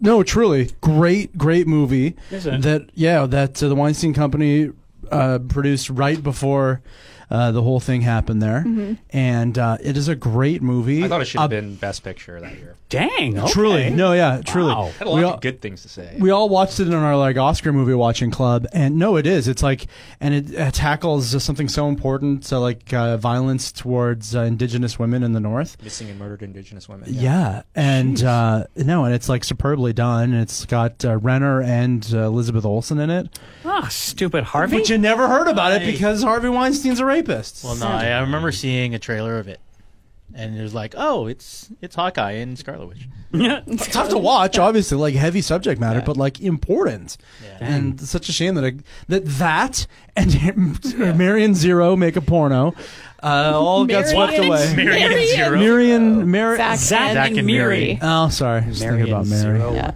So yeah, watch Jay and Silent Bob about Mary? reboot. Yeah, you are. There's something about Mary. So, Well, so will this come on Netflix? Maybe. No, Or but no? you probably rent it in January. He was saying, like, I don't think it'll be on Netflix, but yeah, it's and his daughter. The other thing that was really sweet about this movie is like his daughter is in the movie, and like the kind of like the whole story is like a very nice like. story of like fatherhood and like it. There was like I cried at the end, and Kevin Smith, he set it up at the beginning. He was like, "You're probably gonna, be really surprised when you might roll a tear during a Kevin Smith movie." He's like, "Yeah, there is some feels in it because I had that heart attack and I had this and whatever." And his daughter is a phenomenal actor too, because he talks about nepotism too when he was introducing it. Oh wow! And he was like, Good to be transparent. Yeah, but she's really good. Like Harley Quinn Smith, she's actually a great actress. Like 'cause he puts his wife in movies and she's not great, and she was in this one. Not great. And she's just not a great actress. But his daughter was amazing. I would love to see then Harley like come out from under the shadow of him and like get a roles in. She was in Once Upon a Time in I Hollywood. know she was, but not a big role. No. Yeah, she But was. she had like some words, and she was on the Manson poster. family. Yeah. All right. Well, just like Uma getting Thurman's there. daughter there was too. Let's let them have more roles. Mm-hmm. Okay, let's talk about his Dark Watch Mandalorian. Hello, everyone. This is a spoiler alert. Thank you. Where do we start? Oh my God! Every single band / radio station has to make their version of the fucking Yoda, Baby Yoda, fucking with the radio meme. Oh my God! I haven't seen the that. first two I saw were good. Fleetwood Mac, and then what was the one I showed you, Brian? Like Little John or something. Lil Jon, yeah, funny. Okay, everything after that, diminishing returns into it's like It's because you got a lot of radio people on your social media. Right? bad small True town enough. radio station. They're posting their listening to my skimmers. show. Yeah. Oh, ugh. Enough. How horrible. And bands did it too. Like every band had their version of it as well. Yeah. Leave well enough alone, you dorks. Who was it on our podcast group that was like, this TV show reminds me of another TV show from the 80s where they travel along to little villages and like make things better and then leave. And then you said it was Littlest Hobo. Littlest Hobo is what I would have thought, yeah. Yeah. But that's exactly what this TV show is, and I'm fucking done with it. Done with it. Fucking done. He's talking about Kung Fu, very likely, starring. Oh, yeah, what's his David name? Carradine. Carradine, yeah. Yeah, sure. What? Yeah, which That was was a like TV show? for non-Canadian or for Canadians, Kung Fu was like the Littlest Hobo, but with a people. Right. Good call. Instead of- Good I'm call. on. I'm out. Yeah, right. Yeah, no, it is kind of like that, and it's like it's been probably since then or the Littlest Hobo that we've had a movie or a TV show like that, and that's fucking sweet. No. That's one of my favorite elements Good of the show. comparison, yeah. I don't want Still it. talking about The Mandalorian? Yeah. We have, You're done with it? No, I'm not actually done with it. I'm gonna keep watching it. But like, like seriously, the last 2 episodes, it's like, well, I'm not gonna take my helmet off. And, oh, why don't you take it off? Because I can't. Oh, well, I'm gonna leave Baby Yoda here now. Oh, he's so cute. Oh, I'm sad to leave him. Oh, it's It's too dangerous. I'll take him with me. wow, that Don't was, touch things. that was a good... Stop touching. The end. I think you could be That's done a with good it if they do impression. that That's in the really next good. episode. Yes. But they've only really done one Twice. episode. No, 3 times. Twice. 3 of times. Fixing a little town that could. This is No, but they keep trying to, like, world building They stuff keep on here, trying to leave Kristen. Baby Yoda, and I'm like, you're not going to leave Baby Yoda. You're not going to leave Baby Yoda. Maybe you're not you going to leave- find a safe space in the galaxy for fucking Baby Yoda. Yeah, look at all the fobs that are out there. Who is it that I was talking to? Maybe it was Darren that I was talking to. Is like, man, imagine if like next episode they've just had it planned all along that Baby Yoda's gonna get killed. Yeah. and that they didn't realize he was gonna be this popular, and they're just sitting there like, oh no, 2 more weeks! Oh my god! But the counter to that is like it's Disney. They're never gonna kill a Baby Yoda. No, yeah, That would be it is. the cutest. If it was HBO, he would have gone through a wood chipper by now. No, it's Disney. He'll survive. But you know, it's interesting. What's grating on me about it is like every week, yes, a different thing, but every week a different thing from Star Wars we've already fucking seen. like the ATSTs Now it's kind the of thing? ATST. Yeah, yeah. Now it's a Jawa. Now it's a Jabba the Hutt. Now it's a Darth Vader. Yeah. Now it's something else. Right? Like, how about think of something new? And Fan service. I know fan But the service, but ATST like, had red eyes. if Because you it's would have, evil. if you would have like interspersed like a new threat we haven't seen Yes, before, I agree with you here. and then the ATST, but now we're just used to all this fan service stuff we've already seen. That when the first time we see a new thing that that sprung from the mind of Favreau, Yeah. we're going to be like, what is this shit? Right? Where's the fucking a big camel walker? Come on. That's not going to be you saying that? Let's get her going here. No, I'll be like, oh, wow, a thing I've never seen before. How lovely for me. I suppose we should have brought Mary in here for spoilers, but We could do that. all right. I really like the show. Me too. I do like it too. The music is catching me. Like, that soundtrack is so good. Yeah. Do, do, do, do, do. What do you guys think of Gina Carano? Cara Dune. I liked her. Is she gonna have a big part in the show now? Well, in the I think that promo was images, she's like the other human. Like it's But I think it's like you're going to meet a new character every time. I think that's what Bill Burr's probably going to be. Yeah. At this point. And I'm happy with that. Yeah. And he's going to try to leave Baby Yoda with Bill Burr. And then Unless they all come it'll for be the too finale. dangerous. Can I join the fight? And then season 2 is like Shoulder, a bunch of pew, people. pew. It's an ensemble. Yeah, maybe. But I'm still enjoying it, other than that. I love the fight scenes. And Gina Carano's perfectly cast, obviously, for those fight scenes. But boy, man, they when can sure she- both take a punch. Yeah, when she fucking hooks him and then his face hits the ground first, that was really well done. Yeah. The choreography And then in the this soup. show in general, man, oh man, it's like it's Daredevil level realistic, and the speed and everything. It's just Yeah. like, and you feel it. But yeah, you're right. After that huge thing, there's Baby drinking Yoda soup. sipping soup. The next big I, meme like, on the I internet. thought it was pretty much the perfect amount of Baby Yoda to action. Yes. You know, it was like, oh, Baby Yoda does a cool thing. Oh, some badass sweet fucking fight scene. Yeah. Oh, there's cute Baby Yoda again. Yeah, he's got some Cool, guns. I'm also enjoying Guns. the design, which is like a big thing. So like, I just like his gun. And it's like a small thing, but On the rifle or the both of them. Yeah. I love his Yeah. little pistol. Yeah. It's very like classic, like ray gun looking. That's sweet. And then his big like disintegration gun, also rad. His ship is good looking. I like the little, what were the tiny, the screamer thing. Oh, the noisy sparrows or whatever. Yeah. Something like that, Noisy yeah. crickets or We whatever. I love haven't those. seen a lightsaber in a little while. Or is everybody freaking out? No. Oh, saving it for I don't need a the lightsaber. finale. Go watch the Star Wars Kabuki. You'll see lightsabers. Okay, anyway, so. Yeah, but that's a good point, Art. Like, how long until we see a lightsaber? Maybe never. I don't know.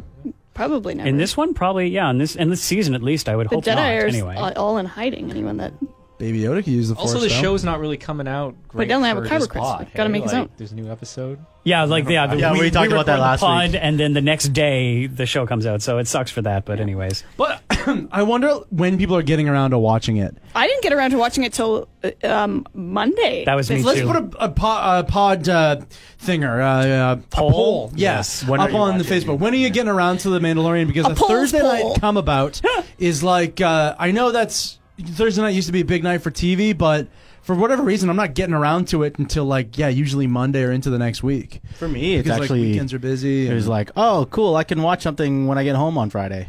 on Friday. Yeah. Well, actually, last week I watched it during my lunch break on Friday. Nice. Here at the station, but Hilarious. So that'll be your response in the poll yeah. during workouts. I can't answer the poll. I'm watching it currently while eating a sandwich. I expected diminishing number of hands who has seen. Wait, do you want to ask Jason's question before we move on? Oh, sorry. Yes, that's totally relevant to this. Yes, thank you, Jason Cleary, for writing us. He wrote us an email before we recorded Just this before. podcast. Oh, wow. Hey, all, I don't know if it's too late for the podcast now, but I'd like to hear your thoughts on why droids have emotions. I noticed in an episode of The Mandalorian when he's trying to escape and hops onto the speeder by driven by the R2-looking droid. He tells it to drive, and it shakes his head. He doesn't until he points a gun at it. Why would a droid be programmed to fear? It's just a machine. Seems unusually cruel to be programmed that way. I guess it dates back to the original series. Yeah. Lucas is a monster. Not so much fear, but maybe program. Well, I guess fear like C-3PO, but It's following orders. it's all about preserving its life.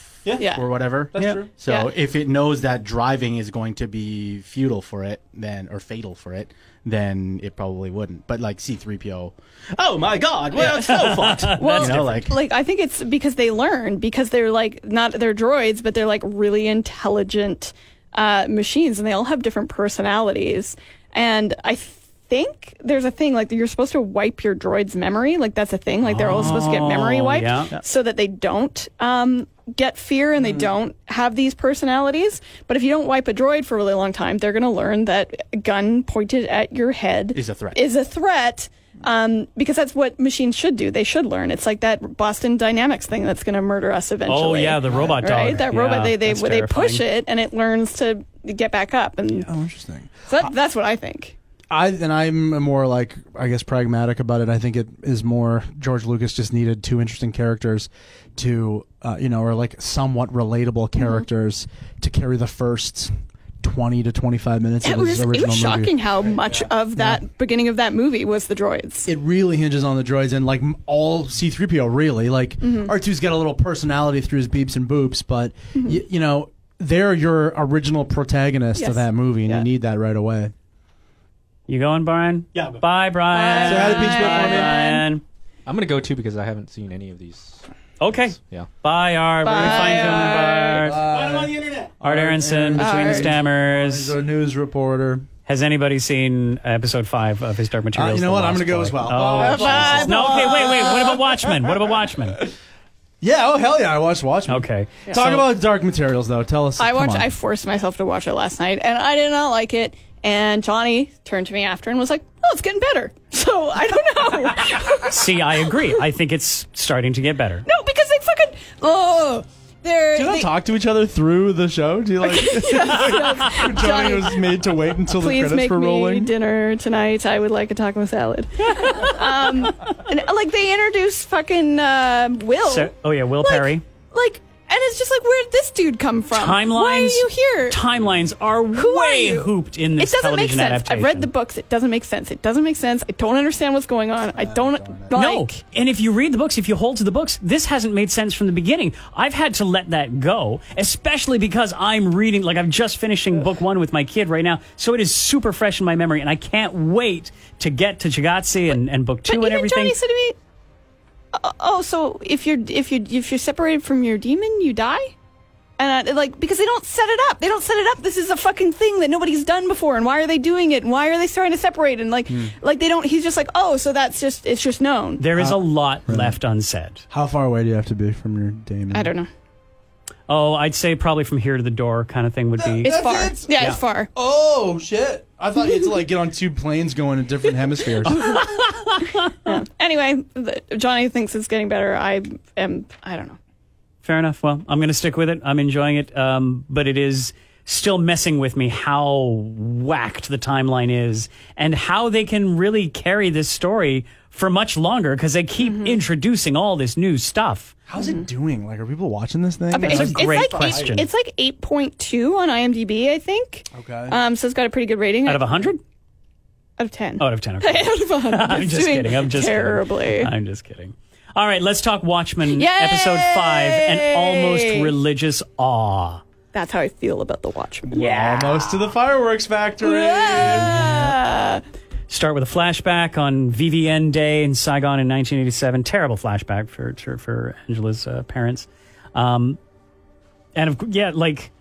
That thing where she got the infomercial when she was plugged in, about what's going to happen to her brain when she's getting all the nostalgia flushed out.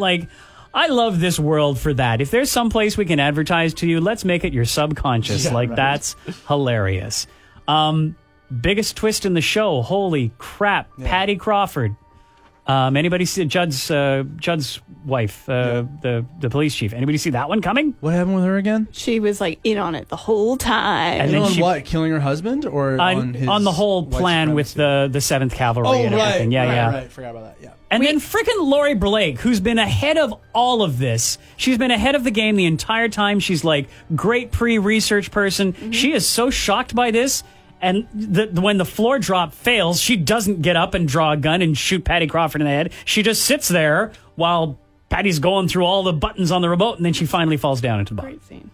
Yeah, as soon as someone brings out an old-timey remote like that and starts clicking it at me threateningly, I'm at least going to get out of my chair. Absolutely. Yeah. I remember those. Oh, I want to start doing that to you now. You're just sitting comfortably. I'm going to get a fucking remote. That's awesome. So my aunt and uncle had one of those old TVs with the remotes, and I had a cousin who was very sort of motorcycle rebellious guy, and he was the first guy I ever knew who had chains hanging off his belt for whatever, and he could clink the chains in such a way that it would make the same tone as the click of the remote, and he could change the channel with the chain on his belt. That's how it works? What? It's a physical sound. Absolutely. No. Absolutely. Lasers. No lasers. It was all sound. This is the sound episode. So when you called it the clicker, it was because it made a click. Precisely.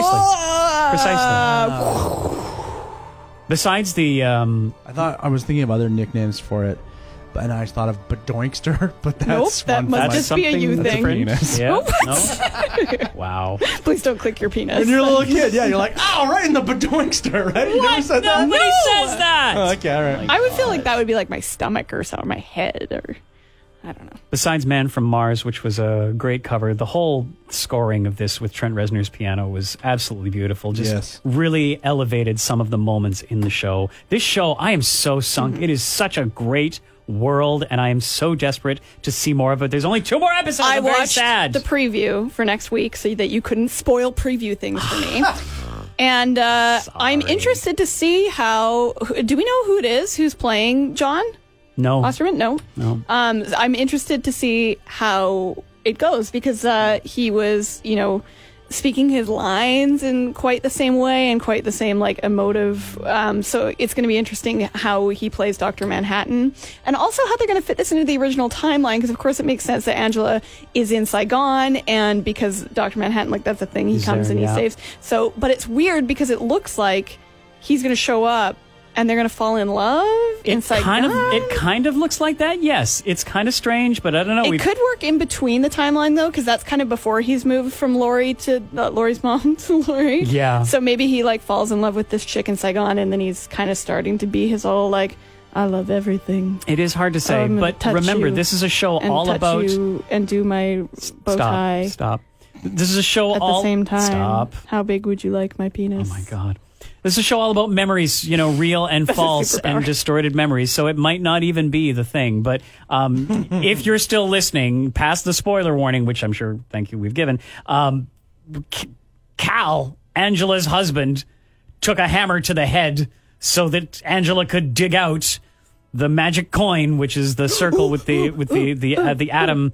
And it turns out the Cal is Dr. Manhattan. Yes, go ahead. I didn't figure it out before it happened because then I'd be a fucking genius. But what I did figure out that hasn't happened yet, what, are you going to see it? No. I kind of figured before, it happened. I figured it out when she didn't ask who Dr. Manhattan was. Oh, and then okay. Lady True. Hang on a second. John Shields, Chris Loren is on 71. John Shields, Chris is on 71. And then Lady True is but you didn't ask. Before that, I was I figured it out. Yeah. But no. The other thing is they're all talking about Cyclops. They're the whole thing. This is the... Oh my God, I just got it! It's not Cyclops, the atom. The elemental atom symbol looks like a Cyclops. Yes. Oh my God. Oh my God, that's amazing. So they haven't actually done that yet, but that's what Cyclops is. Yes. It's not Cyclops, so it's the much atom. Sense. Dr. Manhattan. Anyway. So yeah, I can't believe there's only 2 episodes left. 7th Cavalry, it looks like they're building a freaking intrinsic field generator, and they're going to try and make more Dr. Manhattans, and maybe it's going to go off at the same time as this Millennium Clock. And so they're going to try and Dr. Manhattan, and then make themselves into new ones. I think the latter. Think they're going to try to Kirby, almost Kirby it, and take him out and put him in that senator guy. Oh, into Joe Kirby. What? Because Kirby sucks it up and then takes your power. Oh, and they're going to try and take it out of him? Why wouldn't... Oh, okay. Well, they'll probably try and dematerialize Dr. Manhattan. Right. And then use that in the intrinsic field generator. Take Keen apart and bring him back as basically a racist Dr. Manhattan. Right, okay, I understand. Ooh, a racist Dr. Manhattan. I don't know, I bet they'll make him red. Yeah. That would be good, actually. No. Make him another color that can be bad. I would love for this frickin' Millennium Clock to be the passive brainwave thing for all the 7K people. And it's just out comes the waves from the Millennium Clock, and all the 7K guys are I think I want to hug a kitten now. Yeah. Because she's saving the world. Right. Yes. Yeah. And it starts here. Yeah. So that's probably her testing ground. By the way, having rocks within smashing distance of a biometric security panel, which then defaults to releasing its lock when it's smashed, is horrible design. Don't do that. For the love of Pete. It looks good, though. And also elephant? What? You know what I said? Because it's the memories and the blah, blah, blah, and the elephants never forget. Yeah, I think that's what you're supposed to think. That's amazing. What a great storage facility for memories. But it didn't look like the elephant was enjoying it. No. I felt sad for that elephant. Yeah, definitely. Okay, I'm just a little bit concerned. We're gonna get our first real good look at Dr. Manhattan in this, and my only concern is from what we've seen already and what's in the trailer, it's not going to look as good as the Zack Snyder Dr. Manhattan. His penis? I have a thought on his this. penis will be Shut fine, up. Shut up. but- For the love of Pete, I have a thought on this. I am betting that much like has been done, much like how the blood in the trailers for Kill Bill was black instead of red, much how there were early release trailers for Venom where Venom himself does this wah with his arms and all the computers go flying. They released a snippet of that clip without Venom in it. So all the computers go flying for no reason. I think what we have seen is pre-CG footage of the actor. Did you watch the preview for next week? No. See, he's just concerned about it without even seeing it. Okay. But also, I did see. There's even in that last episode or the one before that, like you see Dr. Manhattan as he's walking through The hand, yeah. Vietnam. Yeah. And he's big and gigantic, and he looks like he's been painted blue. Oh, okay. So you think even with the full effects, it's not going to have that same... I don't know. The Zack Snyder effect was pretty good. It was great. It was really, really good because in the comic, like obviously he looks the way he looks, and that's that's as much as you can really do with a comic. But Zack Snyder made it so that it didn't look flat and just like a dude painted blue. Like and he that's looked like kinda- he was a bit radioactive. Yeah, and a little translucent at times too. Like whatever they did, you really believed that as Dr. Manhattan, and that to me in my head is like if you don't do it at least that good, it's gonna look really kind of cheesy. Because that's his default state, within, especially within being stuck inside a Cal suit. Yeah. But yeah, the previews just show what looks like a blue-handed glove kind of thing, and I would he's love also wearing to think, a mask, which is weird. Yeah. He's wearing a Dr. Manhattan mask on but top I'd of love his to face. think that that's before they CG him up to look hopefully better. But yeah, you're right. We did see that clip of him, and he didn't look all that better. So I still want more Looking Glass, and I think Looking Glass now has infiltrated 7K because there were 5 guys and 4 masks. Oh. If anyone's going to know how to fit in with a group like that with a mask, it's going to be Looking Glass. Could be. I'm dying for more Looking Glass. Yeah, I love his character. But this was such a great show. I really enjoyed it. Why aren't you watching yet, everyone? Yeah, and if you've listened to this part of the podcast, oh God, I'm sorry, we spoiled everything for you. Hey, Art. Hey, Curb. We're back Yes, we are. for the 2019-2020 season of the Canucks. So if you're ready to hear more about the Canucks, listen to Between the Stammers. The Canucks are a little bit better this year. Even though Art still doesn't think they're going to make the playoffs. I'm kind of on the fence about it. We're going to be doing a lot of shotgun jakes this year Well, I won't be. because Art drinks tea. Yes, I do. Check out Between the Stammers on the Zones podcast network at thezone.fm. Is that it? Is that a pod?